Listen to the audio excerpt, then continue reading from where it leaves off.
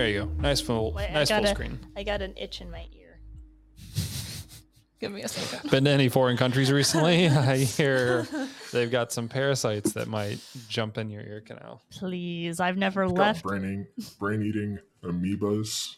Mm-hmm. I've heard of that though in North Carolina, where like there's like these and Lake rivers. Norman. Yeah, it's terrifying. This is why I don't like lakes. Stay away from lakes. I like the beach more. I'm a much more of a beach person. It can happen there too. I could do without either. Florida, 2 years ago, I think, had like a flesh-eating bacteria that was in the water and on the beaches. It's something that happens when the temperature stays too warm for too long. It basically allows like these crazy bacteria or things to grow. Like that's what happened to Lake Norman. The water was too warm for too long, and some weird sort of brain-eating. What was it exactly? Because that kid died from it. Amoeba? I don't know. I mean, the kid like died in 24 hours though after inhaling. That went super dark. I was gonna make the joke about the water turning the frogs gay. It's like I was gonna go a little different. Maybe that's a possibility too. it is a Duke Energy lake. So speaking of the frogs being gay, how about Obama being gay? yeah. That's a thing. Oh my goodness. Speaking of gay, let's talk. I'm just gonna keep making these horrible transitions. That would have been a great precursor, though. No, well, I'll maybe circle back to it. But I'll welcome our viewers to another episode. Blah blah blah. So glad you're here. We have with us once again John Colclough, one of our contributors, and he did Weird Wide Web Wars, which was honestly a fairly comprehensive view of how the internet really changed politics in America. And it was a really fun conversation. And since he's written some good spicy articles for us, thought we'd have him back to talk about a broad topic. Well, slightly broad, but I think John's going to kind of break it down. Yeah. In regards to, which was related to my lead-in of being gay. Trans. it's a letter. The trans stuff. That is trans stuff. There's a lot of trans stuff. So, John, take it away. We're ready. Okay, so sort of just to set the stage, and I will say that we recorded this episode already and we're redoing it for technical reasons, but I'm actually kind of glad we are, because maybe it'll come across a little more articulate. But we'll see. So, but yeah, I wanted to talk about the condition first.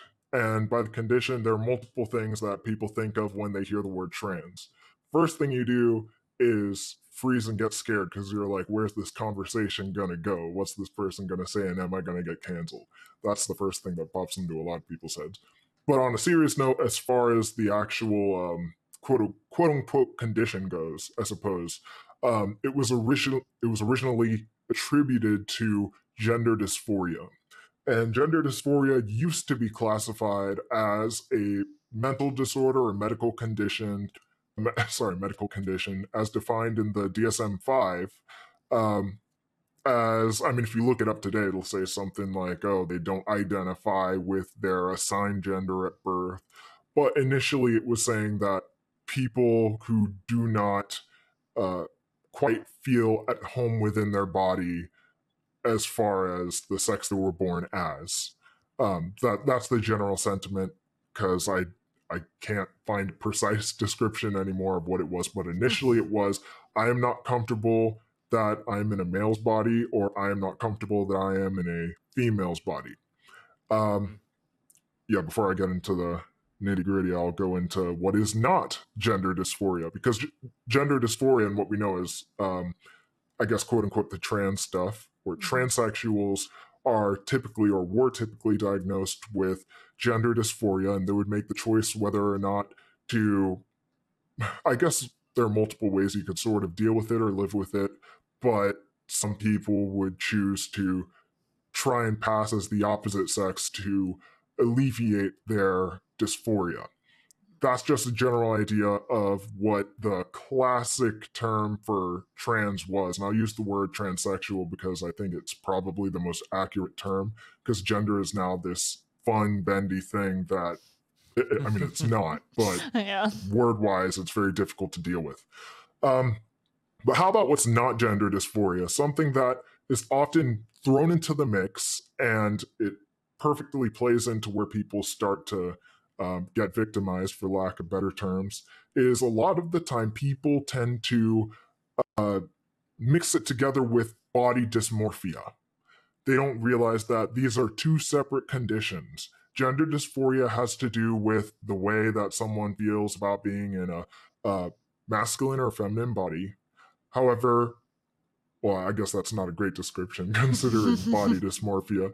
Body dysmorphia is commonly experienced by especially girls going through puberty. And obviously, I'm not a girl. I can't speak to that, what that's actually like. I know Jordan can. But it's an experience in which kids, and it's not just kids, there are a lot of people from a lot of different walks in life and at different points in their life that may experience body dysmorphia for a number of reasons. But I think part of the reason we've seen a huge uptick with youth, especially, is when they become uncomfortable with their body and the changes happening to them, they feel like they may have a sense of control because of this thing that's become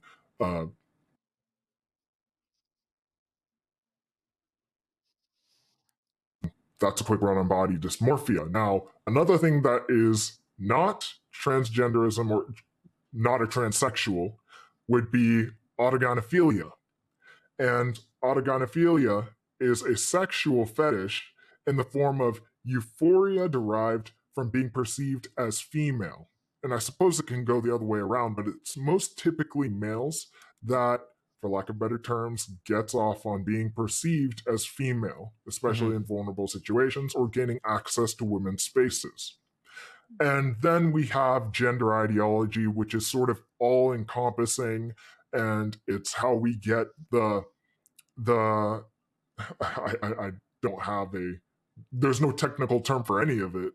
You've got neopronouns, you've got otherkin, you've got non-binary, two-spirit. That's basically where all the fun stuff falls into that doesn't fit in the transsexual category, which is actually used to be way smaller than it is now. But yeah, that's the setup of that. This is interesting. I'm glad that we're having this conversation because, you know, we kind of, before we even started this episode, we kind of entitled it trans stuff. And I think as you're going to continue to get into, like, it's very broad and it's very overwhelming because when someone says trans, I don't think they understand all the different nuances of what's been lumped into that. And so from what at least, and I'm coming more from the female perspective of body dysmorphia, I think that one to me is incredibly important because one, when we're seeing what we're seeing a lot of, and I at least that's what I feel is what I think I'm seeing is that there's a lot of girls that are going to these clinics and, you know, trying to be a boy, so to speak, because there is some sort of discomfort in their body. And it might not even be body dysmorphia, by the way. I think there are these... It can be other things as well. Well, yeah. And I think too, we had talked about this in a previous episode, where every girl goes through being uncomfortable in their body. Being a teenager, a young teenager as a girl is incredibly uncomfortable and you feel really insecure. Pile that on top of, you know, whatever family dynamics are going on at home. You might not even have body dysmorphia. You just might have a really dysfunctional lifestyle with no solid parent figure. So I was just want to put that out there. And another thing too, and then I'll let you keep going. I almost lost my thought there. This is what it is. People have this idea that everyone is so specific and individual. You are so special. You are so unique. Yet at the same time, they're equally willing to lump in a bunch of very serious conditions into one thing as serious as body mutilation, whether it be through physical mutilation or through chemical castration. And so I just find that really disturbing that and I've kind of used this phrase a lot today, talk out two sides of their mouth. You're super unique, but if you have any issues with your body, probably trans, take the estrogen, take the testosterone. That's just kind of mind-boggling to me. It is. It really is. Yeah. So language, I think that's a great place to start, because you were talking about how a lot of people, especially young girls, fall susceptible to something like this. And I'm sort of using that as an in, because I think a huge part of what has made this a monster out of control is the rise of stuff like TikTok. I mean, social media was already a thing, but there's been a sort of wave of self-identification over the past few years. And by that, I don't just mean people saying, hey, call me this because that's what I want to be called. It also plays into self-diagnosis. When people gain this status of, I'm getting, I don't want to get hung up on that point. So I actually want to talk about groups that are targeted by the greater issue, I suppose, the greater issue at hand. And I think the greater issue at hand, for one, is the ability to have the conversation, because when you hear trans, usually it's pro-trans or anti-trans. That's usually all that people think. But there are a lot of ways to have this conversation that can avert a lot of the chaos that typically ensues. But yeah, first to address targeted groups. And the number one group, as you could probably guess, is women. Women obviously have to, they have to deal with sharing their spaces probably in, is it fair to call like the Leah Thomas situation an extreme situation? I think it's becoming less extreme. It's becoming, that's the issue. That's what we're kind of addressing, is that it's becoming less and less uncommon for places to allow men to share in these spaces because of gender ideology. Yes. Yeah, I think one of the first ones was Fallon Fox in the MMA, and then we had Leah Thomas, and now it's a pretty regular occurrence on my news feed at this point.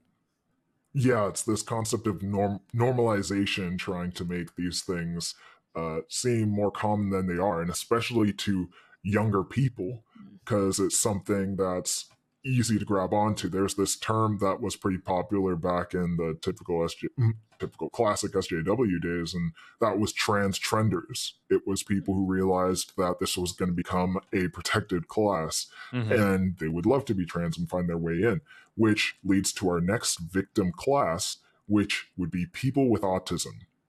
It has been found a lot of people who have been allegedly diagnosed with gender dysphoria have been later diagnosed with autism. And another thing is, a lot of kids especially tend to script. It's how a lot of children, I say children, I mean even up to adolescents, a lot of the way that we learn even as human beings is by scripting, I suppose, sort of like by copying what we've seen. And I think it becomes easier to sort of, while you're finding your identity, to try and fall into one of these categories. And I don't want to speak too much to people who have autism. I do not have autism. I'm not super close to anyone who has autism, but I do know that there has been a heavy trend in the data between people who have been identified as trans, whether or not because they don't always associate gender dysphoria with quote unquote being trans. So essentially, these people who happen to have autism who are pulled into the LGBT plus community, and that puts them at risk. Which institutions are tracking this? Not any of the ones that should be. But yeah, like it's really hard to say now where, and this isn't me deflecting, it's really hard to be able to tell where to get accurate data now, because I feel like the best information that comes out is from the sources they tell you not to listen to. Like the most valuable information about any of this that has come out from Matt Walsh's channel. And of course, like, he is the type of person who people for the most part love or hate. But in general, it's very difficult to nail down exactly what is going on a medical level, because the institutions are corrupt.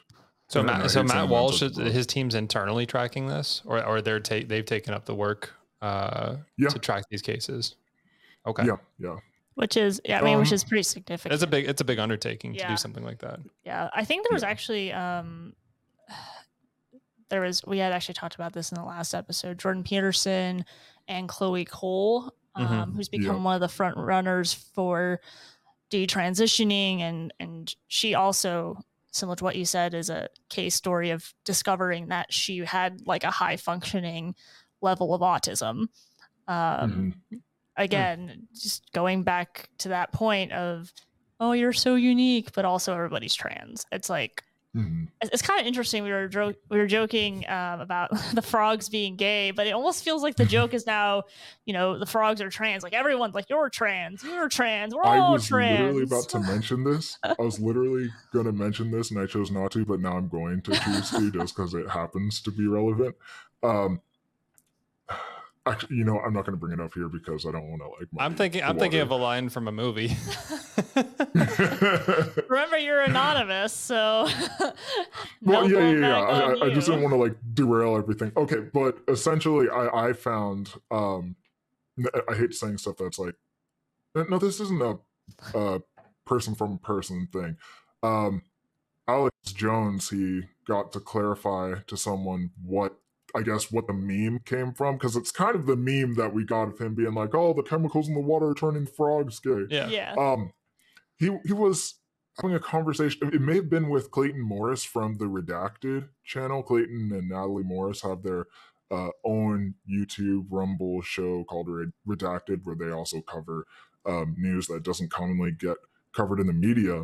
And I believe he said it was him who was talking to Alex Jones at an event a few years ago, and he was talking about how what he was talking about in that segment was how certain chemical, whatever scenario he was talking about, chemicals in the water were biologically changing the frogs to where they would become reproducing females.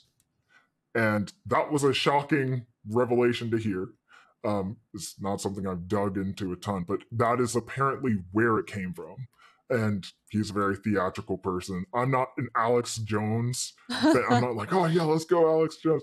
So I'm not endorsing everything under the sun. I just heard it recently, and I was like, oh, that's actually very interesting. Yeah, I think if I remember that one right, and I had to look up the term to make sure it was the right definition or had the right word, I think the frogs were technically becoming hermaphrodites, so they were having both female and male sexual reproduction organs. It was really weird.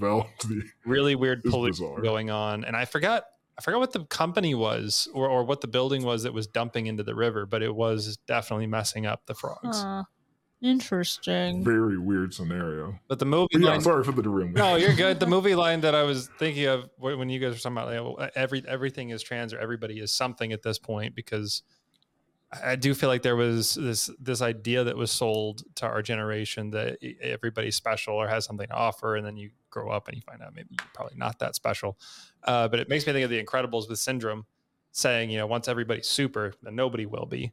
As his goal was to bring everybody up to that level. It feels like it's going to be the same. It's going to be the same thing. At some point, your protected class. If you protect everybody, you're not a protected class anymore. You've just umbrellaed the entire population. If you're so inclusive that it's everybody, then it's not really that special anymore. You're all just freaks together. Yeah. Anyway. No, you're just normal. You don't even got to be a freak. All right, keep going. So, ironically, another target group, I would say, of I wanted to find what I say when I say targeted, like what they're being targeted by. I would like to say the pharmaceutical industry. I would say people who would like to have access to women, have access to children, and in a former society, in former iterations of our society, these things just wouldn't be happening. There are a lot of scenarios that are able to come from these unique situations that would not be happening before, and in the name of inclusion are happening today. So just know that's sort of what I mean to speak to when I'm saying, oh, these groups are being targeted. I'll talk about Okay. who's targeting them later. But anyway, pubescent youth, we've sort of already addressed that. They tend to sort of fall victim to this sort of thing. Ironically, homosexuals. Homosexuals often fall victim to gender ideology, largely because, I mean, obviously, if you're a feminine male or masculine female, you're more likely to, especially if you come from a more religious background or even traditional in any sense. It's not like homosexuality is the most common thing. It's not like every other person who is born happens to be homosexual. So there are a lot of cases in which people feel like, oh, okay, well, I might as well. I don't want to trivialize it. I'm just saying that because I have it written down. And yeah, I had feminine males, masculine females. The mentally ill, we kind of already addressed that. And I think ultimately what's sort of keeping this whole thing together is overly affirming individuals. I would say, honestly, even with the nefarious forces you can say are behind the scenes, take them out of the picture. I think the reason that this problem is perpetuated is because of individuals who happen to be very open-minded, probably good-intentioned, who probably don't think that it's as common as that it's as common as it actually is for people to have their lives ruined over these sorts of situations. There are no long-term studies that show the results of what it's like to go through the sort of channels that we have now, where you can easily gain access to hormones. And they say that you have to go through intense therapy, you have to get a prescription, and most people are able to call in and get it pretty easily.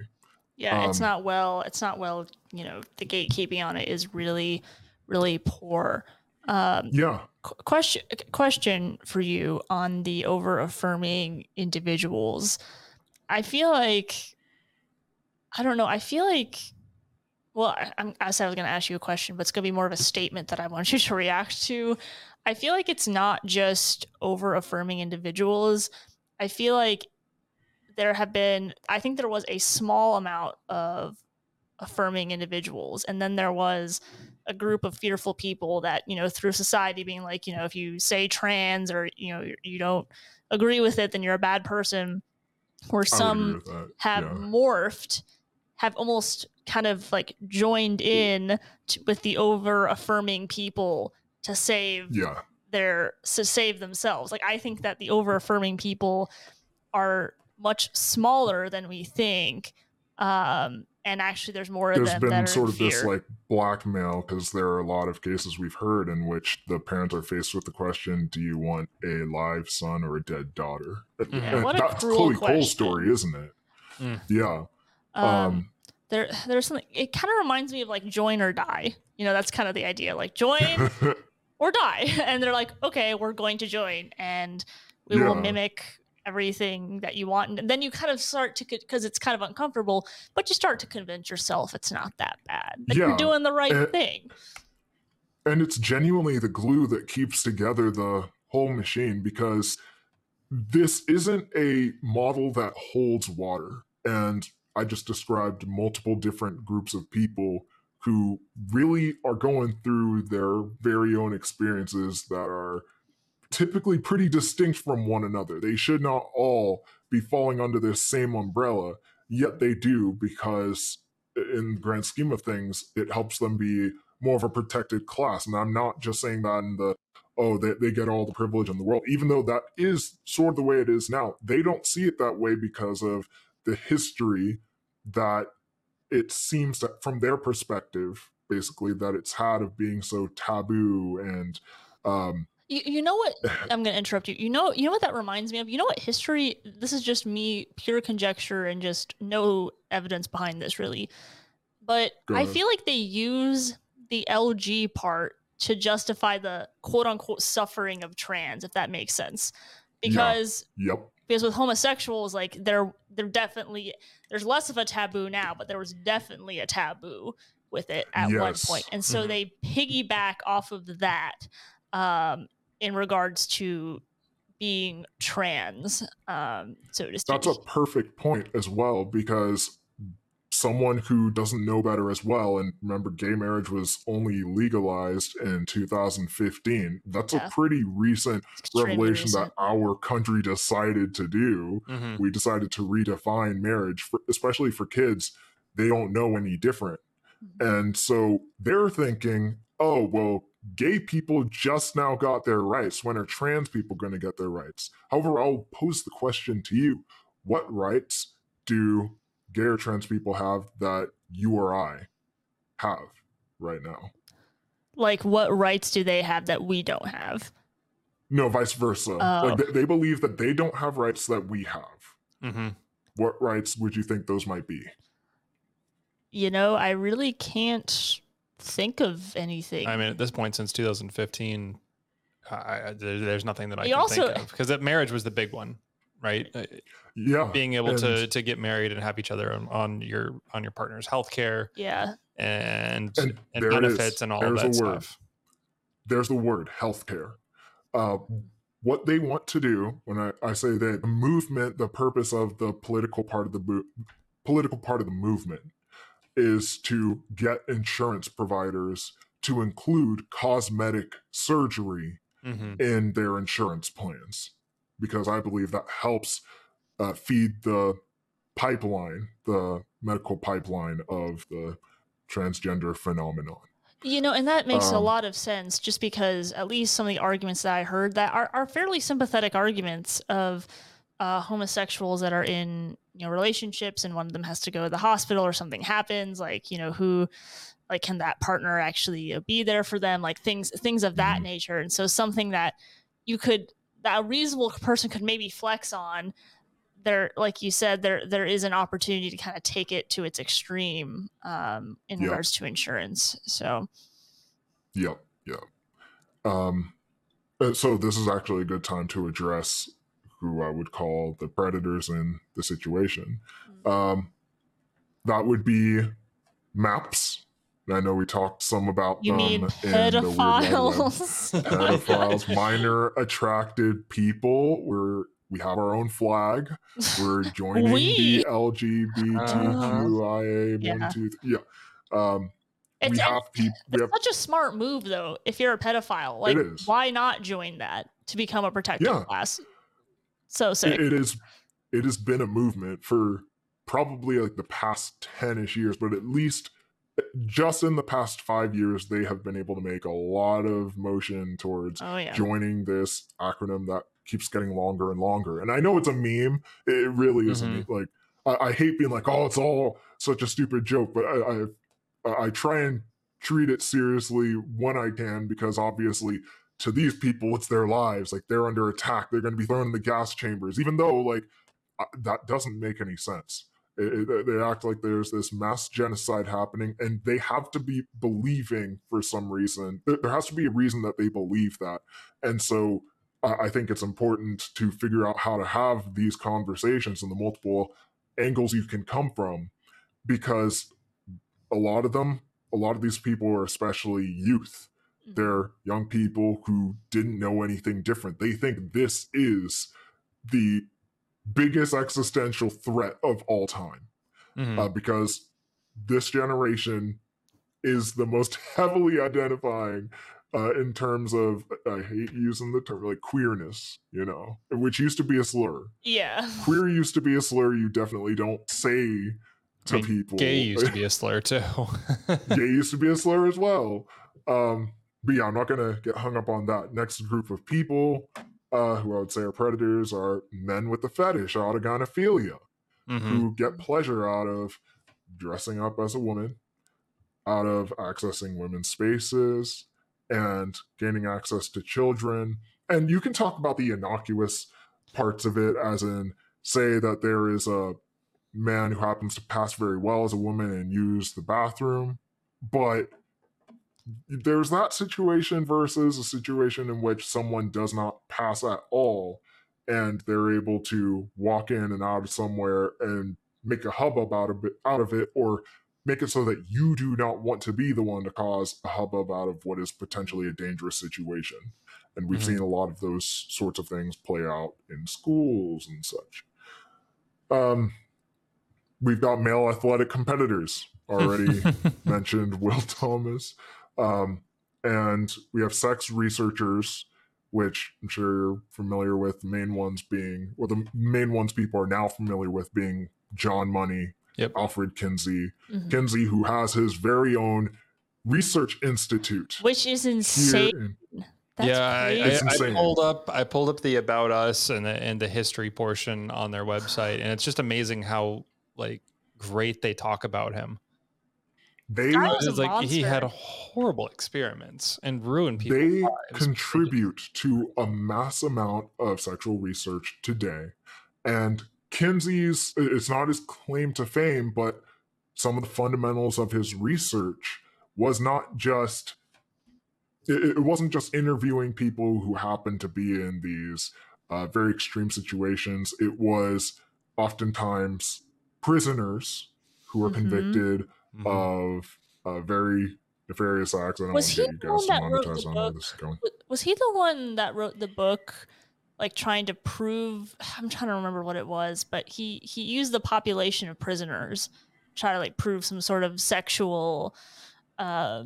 Yes, I believe that's him. Okay. He is the one who had a graph in said book of the orgasms of babies.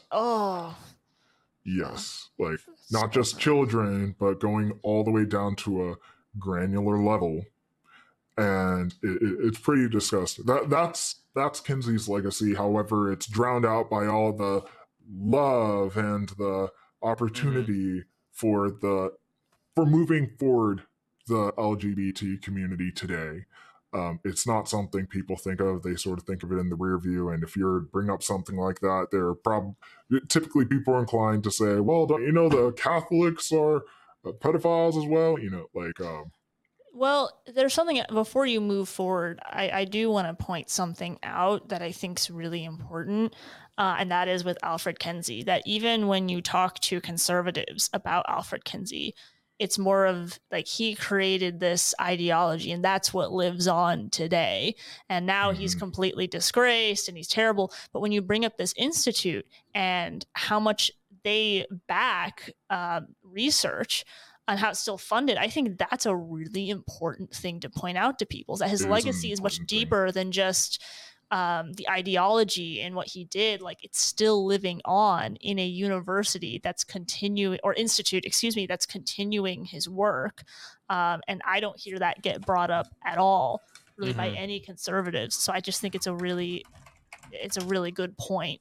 And the Kinsey Institute, it is either part or it is directly affiliated with the University of Indiana. So they have a very close relationship with I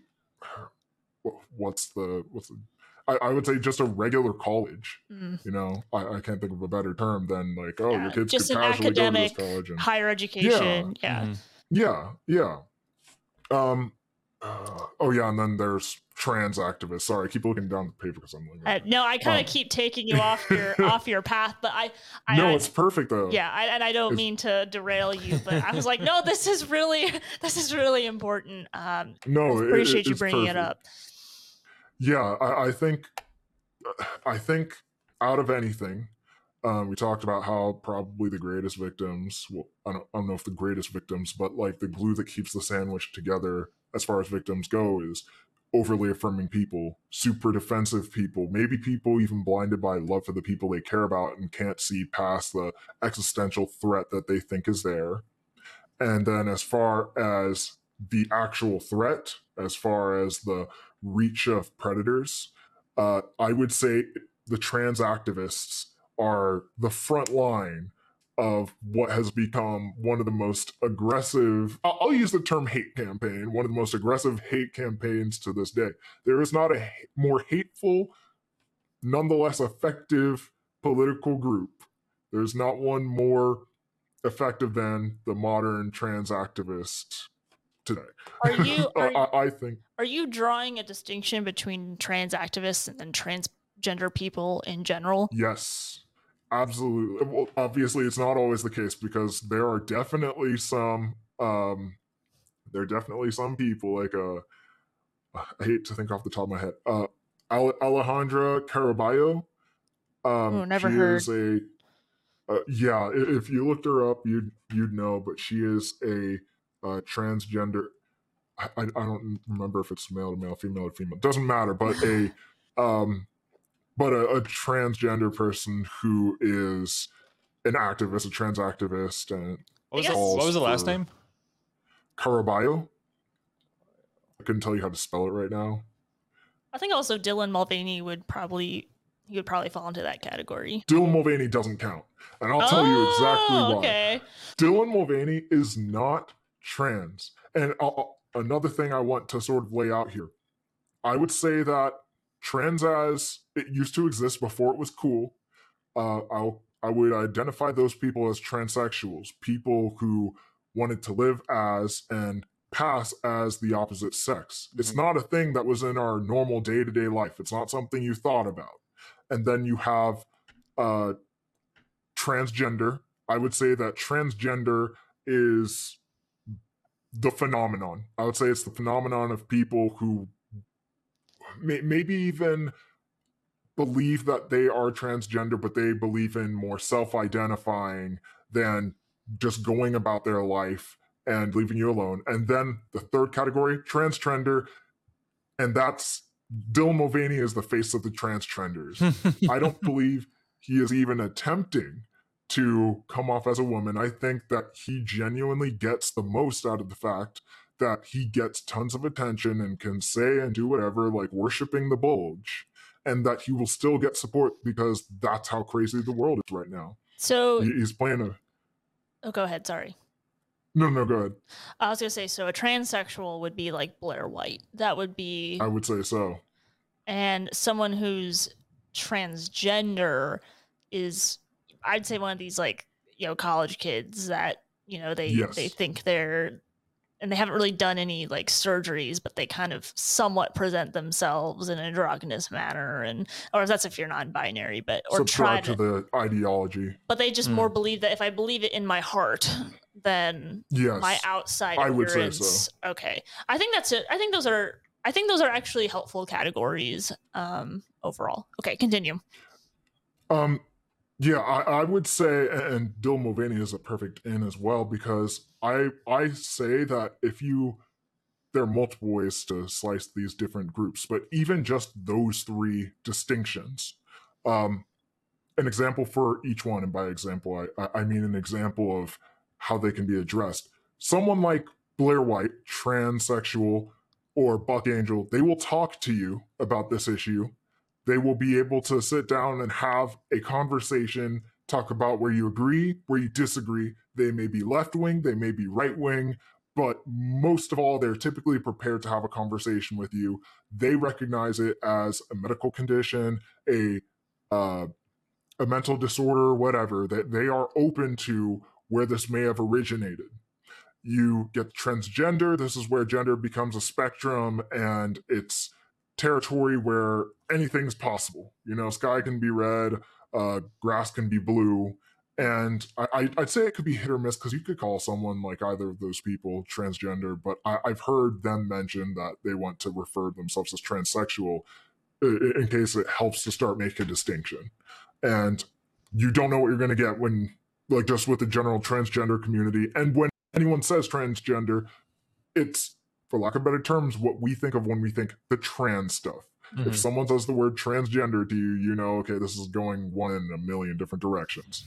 And then as far as transtrenders go, maybe that just needs to be brought back as a term, because Dylan Mulvaney, perfect example of someone who realized that he could gain wealth, status, and access just from impersonate, and it's not that he's the only one who's I guess impersonating women. I don't feel like that's the best word, but sort of wearing it as a dress. And you could argue that all of this is about wearing the opposite sex as an outfit because you can't actually be that thing. But it's another reason that I say transsexuals more likely to talk to you. They will say, yeah, I am wearing said outfit and I'm minding my own business. And I'll talk to you about it if I want, maybe not.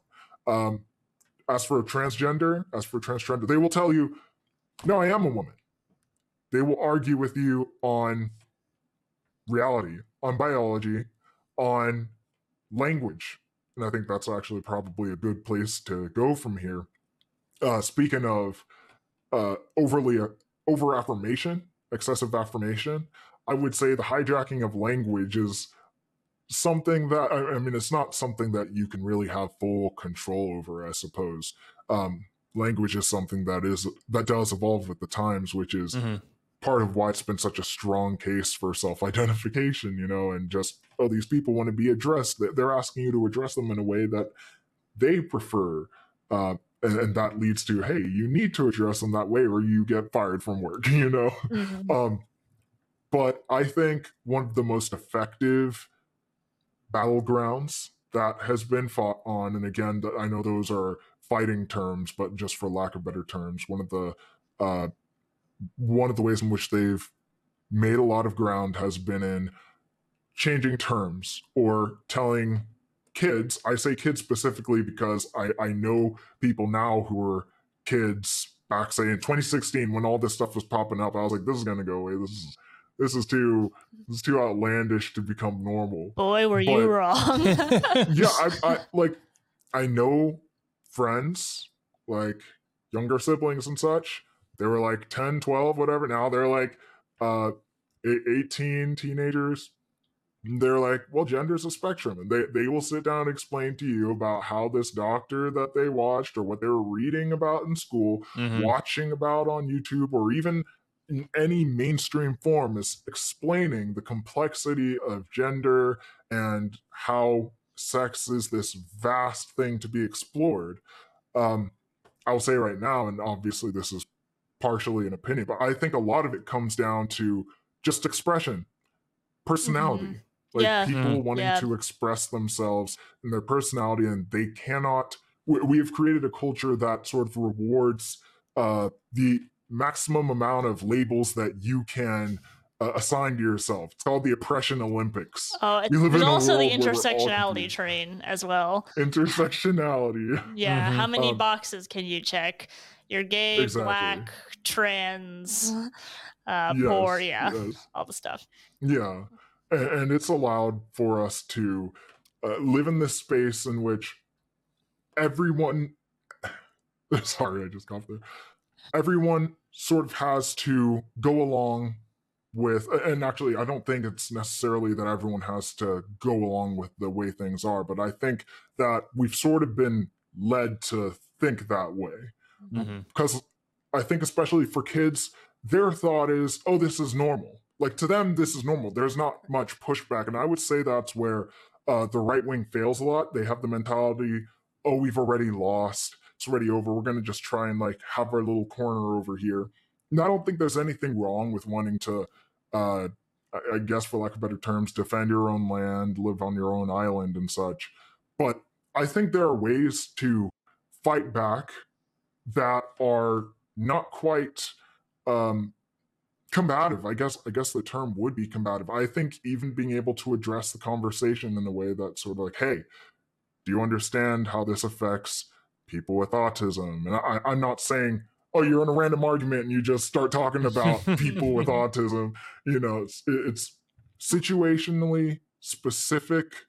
I think that there are so many angles that you can come at the subject at, that there are options in how we can address both the individuals involved or just the situation we happen to be in. Because there are a ton of situations. I just did work training the other day where now it's considered part of the sexual harassment policy if you do not adhere to someone's preferred pronouns. And again, a way in which I would say that they have really won the language war or hustle. I'm trying not to use fighting terms quite as much, but this is the culture war, It is. And I wanted to go back to something that you said.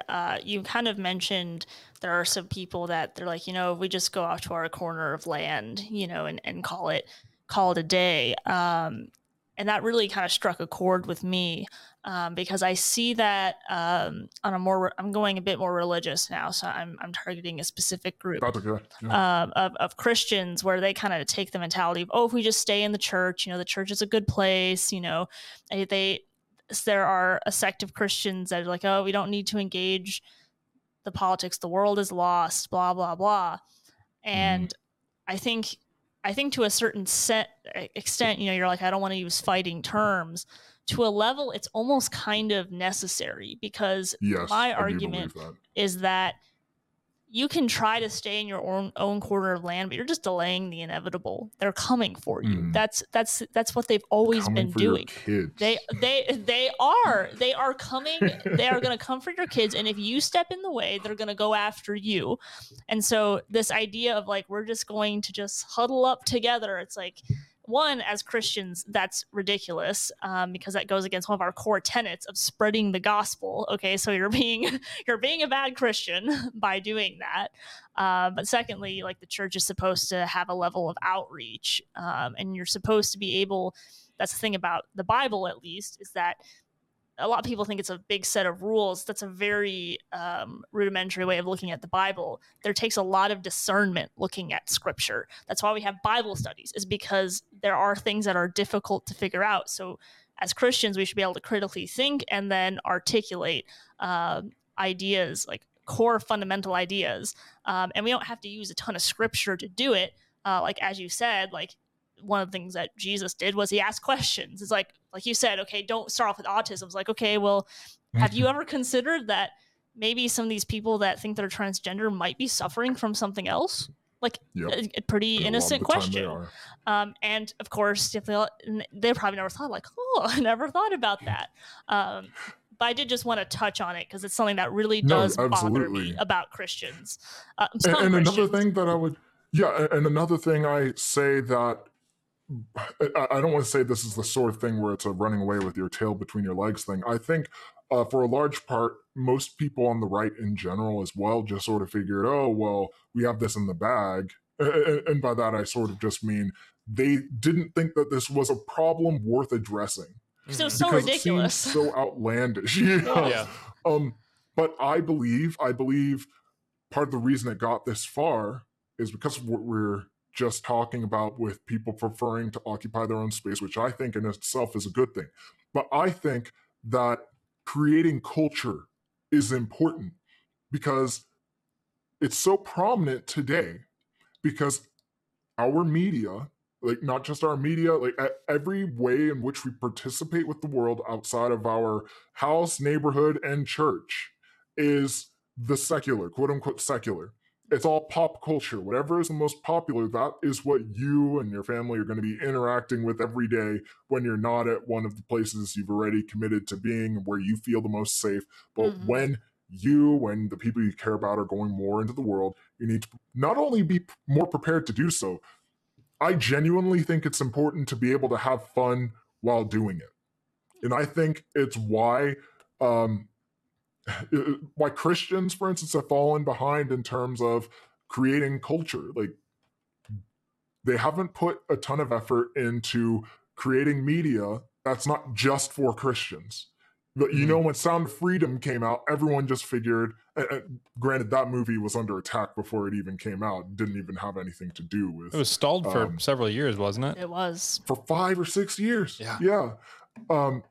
Obviously, that movie was targeted before it came out.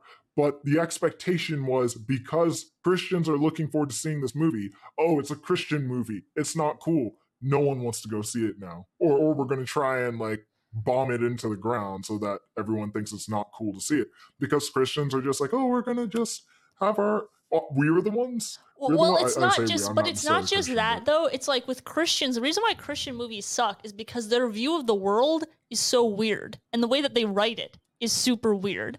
Yeah. Like, you know what I'm saying? You're like, this is not how it actually happens. A lot like, it doesn't even look really realistic. Weird. Which shows, essentially what it shows, though, is that they just don't grasp like the sin of the world, if that makes sense. Like they've lived in Yeah. this bubble for so long that like they don't really know what it looks like to live in that And mindset. it always has to be about the human condition as well. Like for Christians, they always see it.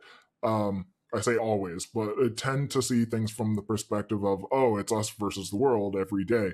But I think it would be successful to do something as simple as make a movie that doesn't have a million F-bombs and sex scenes and just own being classy. You know, Yeah. like own being classy and create entertainment and enter situations in which you bring class, because that is attractive. That's something that there is a demand for across the board, because everything right now around us is degenerate. It perfectly leads into what I want to talk about next. I know we don't have a ton of time. I asked you this when we filmed this before. So tell me this. Is drag trans? No. It is not trans. However, why is it that in the media they're saying that the drag community is under attack because of the super mega MAGA Republicans who hate the trans community? Well, it goes back. They're saying It goes back to the idea of the predators, people that want to be. Now, I'm not saying that all drag queens want to be with children, but the ones that want to be with children, like they can get access to them through those protected classes. I think it's even more innocuous than that, and by that I mean, like, obviously there are the clips of like drag performers who have gone way too crazy with kids around. There's a major problem with that. There's a problem with the whole thing. However, I think the reason that that's even become even relatively comfortable, that's probably not the best word for it, is because the trans activists are able to go to the drag queens and be like, hey, you know those closed-minded Christians over there?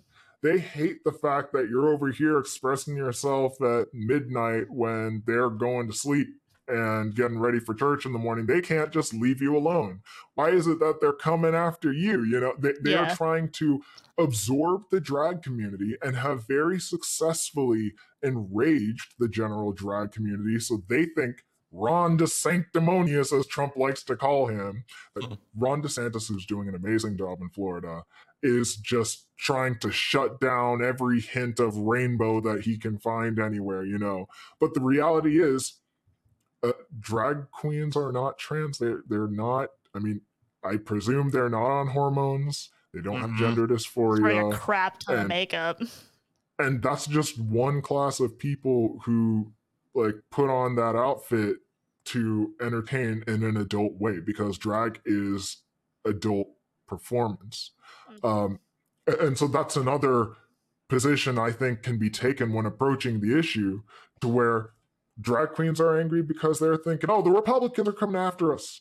The Christians are coming after us. No, like, but it all gets muddied in this concept of the trans stuff, because you see the rainbow, you see the now we have the drag queens reading to kids in school. I saw recently you started creating culture and reading to kids in school. A normal, classy person coming in and just reading to kids.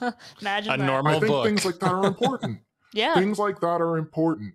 I think it makes a much bigger difference than people realize.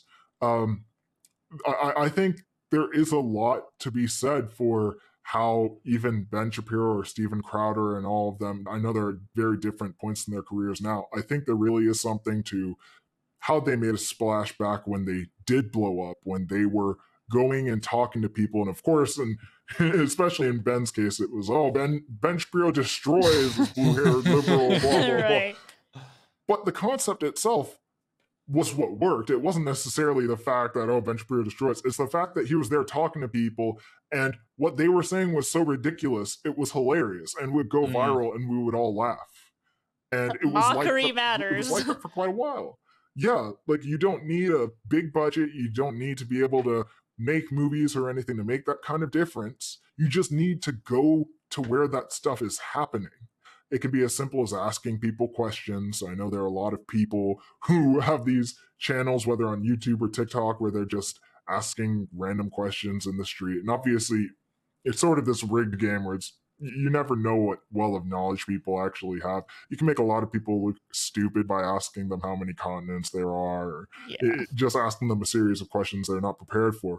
But there really is something to being in quote unquote enemy territory and just being the one there with class and respect and knows how to talk to people. Because I guarantee you, if you're in a situation, okay, I say guarantee, I can't guarantee you anything. This isn't medical advice. But if you're in a situation that possibly makes you very uncomfortable, and maybe it is even someone who is, I don't know, like a radical feminist or someone who really buys into gender ideology, reacting is the worst thing that you can do with anyone, not just with that. In general, when you know someone is, lack of better terms, triggered by something, the logical thing to do isn't to give that person exactly what they're so scared of. Let them think that, oh, like we're constantly under attack. We can't just go anywhere and be left alone. That's not what, and I hate saying the media want you to think, but that's not what the media want you to think. It's not what society has been made to people think. They've been made to think you're always under attack. You're not safe. People are looking at you weird. They don't want to talk to you. They want to kill you. They want to throw you in a ditch. They want you to disappear. They think that trans people are just going to go away, but we're telling you we're here. And that's why it's important to be able to have the conversation, because there are so many layers to it.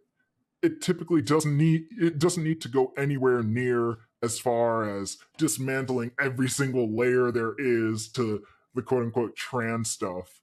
It comes down to making connections and being able to have conversations. You don't have to be Matt Walsh, who does an amazing job because it is his job to draw attention to this subject and to really throw himself into the middle of this hornet's nest where he's always getting stung, but he can take it. It's what he's meant to do. It's what he's called to do. But you don't have to be a Matt Walsh in order to make a difference like that. Just being a person who can interact with other people, who can understand the multiple things that could be going on. The problem is that people aren't equipped with knowledge. We talked about in the Weird Wide Web, how I think a huge part of how everyone really fell behind and how 2020 really caught everyone off guard is because everyone's living their daily lives, and especially young people were more so on the internet. And the internet is now, as everyone is well aware, the public stage. And there's been this game of catch up for people who realize, wow, I really do need to be aware of this space, at least be able to be aware, have some semblance of what's going on. People have to work for a living. You go to work so that you can pay for where you go home to eat, and be able to pay for your groceries and go to sleep so you can get up and work the next day. That's what people need to be worried about. But now there's this realization that, okay, if we really want to save our culture, if we want to be able to build connections, because things don't need to just keep dwindling the way they are, and I really don't believe they will. This is a very, very feeble movement, and I believe it's already falling apart. And I think just being aware, like being equipped with the knowledge, really puts anyone in a good position to address it. Yeah, I think that's good. And I think it's a good place to kind of end off, and I'll get your final thoughts here. But I feel like this episode, you did a good job. Like, it is about defining our terms. So it's about defining our terms. And I really think probably one of the more important things that you defined was transsexual, transgender, and was it called transgender? Yeah, which I think is actually very, very helpful. And then also talking about these other groups besides gender dysphoria that get lumped into the transgender movement or gender ideology. See, I'm messing up the terms, but we're figuring out right? And so there's that, and then the second thing, of course, is having the knowledge to then practice. And you might do a bad job in the beginning, but like practice having those conversations with people without immediately being like, well, what do you think about Dylan Mulvaney. You know, there's Yep. other ways to there's other ways to like enter into the conversation a little bit more stealthily. And I think that's something that has to happen. I would add as well, I'm not going to turn it into a whole thing, but even talking to the people you know, like in your circle, you know, one, you don't know how informed the people around you are, and I'm not saying educate everyone around you. I'm just saying, like, this is casual conversation for people in the general public square. Being able to even talk to the people you know about the issue at hand. I talk to family members, especially older family members, like my father-in-law, for instance. I'm like, you know, this, and this is going on. And it'll either be like, what on earth is that? Or it'll be, oh, I heard of that. Isn't that crazy crap, you know? And being able to expose people to those ideas and just sort of learn to have casual conversations, just that alone can better prepare you. And even then, the next time that you encounter said scenario in probably a less ideal setting. Sure. Yeah. No, that's a good point. And I think it'll be a good place for us to kind of end, but good informative stuff. I know that we don't know when, but I know we're going to have you back on for a very near and dear subject to my heart. TikTok. Which I'm very excited about. But for now, everyone will have to be happy with this episode. Hope you guys enjoyed it. If you're not subscribed, why aren't you subscribed? Make sure you subscribe to our YouTube. Follow us on Instagram and Facebook, and you can listen to us where any podcasts are found, including Spotify, Google, and Apple Podcasts. Man, it's like a roll, you know? Like I just feel it in me when I start doing it. I can't help it. You got it done. I know. John, thanks for coming on, and hopefully we will see you again soon.